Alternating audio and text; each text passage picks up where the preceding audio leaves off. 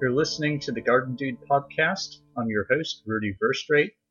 You can follow me on Twitter at The Garden Dude or on my blog, thegardendude.wordpress.com.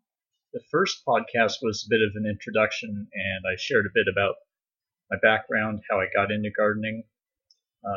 Topics I'll get into in this podcast.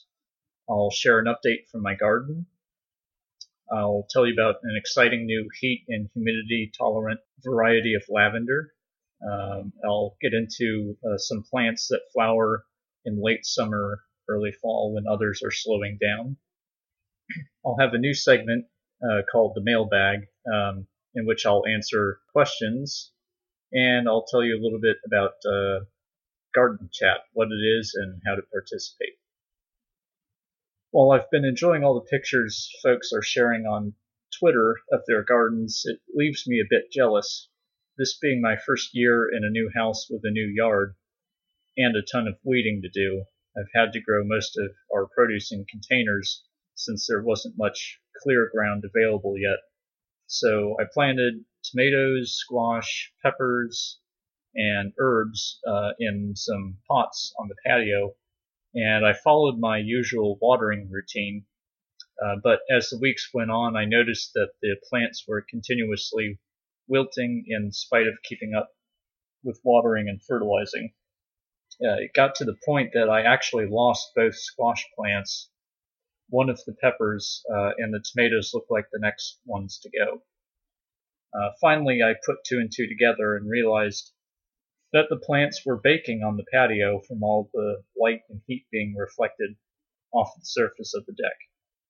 So I took the surviving plants and moved them off the deck and set them on the grass, and that helped a little bit, but by then it was a bit too late, and I've only harvested one pepper and one tomato. I did have enough ground space for about 8 okra plants, and I've actually filled several freezer bags with okra pods. I'm not sure what variety I have, but the pods stay nice and tender even at a larger size. So we did manage to harvest something this year. Just a few days ago I planted kale and spinach seeds, and I've never had trouble with those, so perhaps I can salvage the growing season after all. But that's the latest from my garden. I'm hoping to have much more to report next year once we get the field behind our property leveled and tilled. I'm going to take a quick break. When we come back, I'll introduce a nice new lavender variety that doesn't blink at the heat and humidity of the southeast.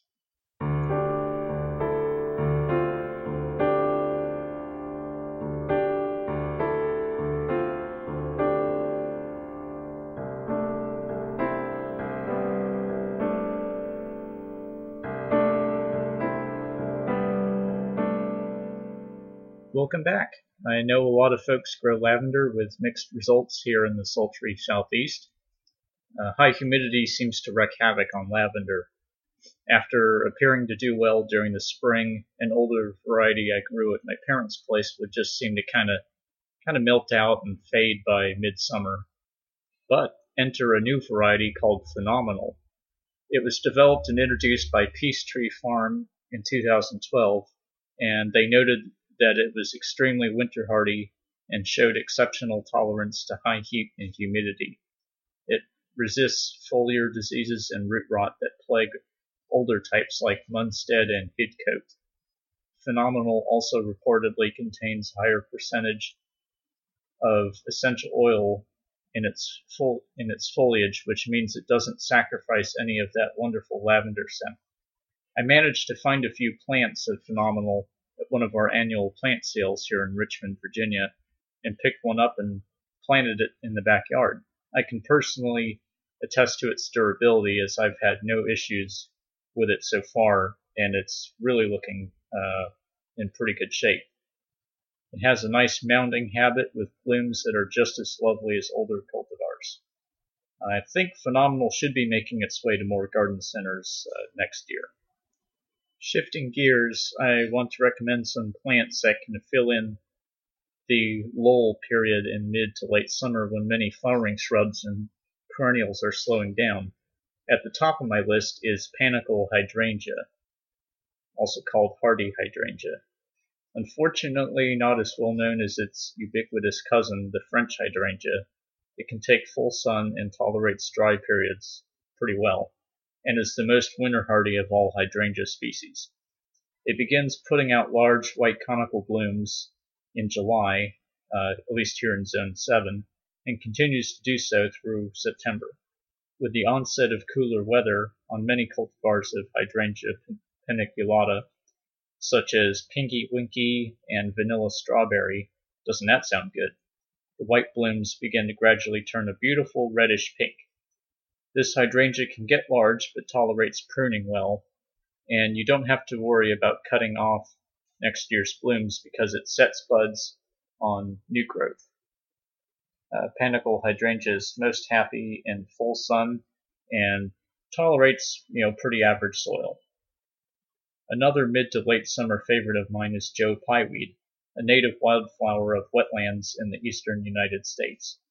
In my garden, it usually starts blooming in July and continues until the first hard frost. The flowers are a subdued burgundy color and do a great job of attracting bees and butterflies. Joe Pyeweed can get tall, but there are shorter cultivars such as Little Joe that stay at about 4 feet or so. It's a perfect plant for that consistently wet spot in the garden where nothing else survives, but it also tolerates dry weather quite well. I'm introducing a new segment to the podcast called Mailbag, in which I'll answer gardening questions and comments. Since this is only the second podcast, I don't have any questions to answer yet, but for future episodes, if you have a gardening question or comment, you can email them to me at thegardendude@outlook.com, and I'll answer some in the next podcast. We're just about out of time, but I'd like to wrap up by recommending, if you're on Twitter, taking part in Garden Chat every Monday evening from 9 to 10 p.m. It's a great way to meet other gardeners and share gardening stories and advice. On the Twitter website or the Twitter app or in TweetDeck, just do a search for the hashtag GardenChat, all one word, and jump into the conversation. Hope to see you there. Until next time, happy gardening.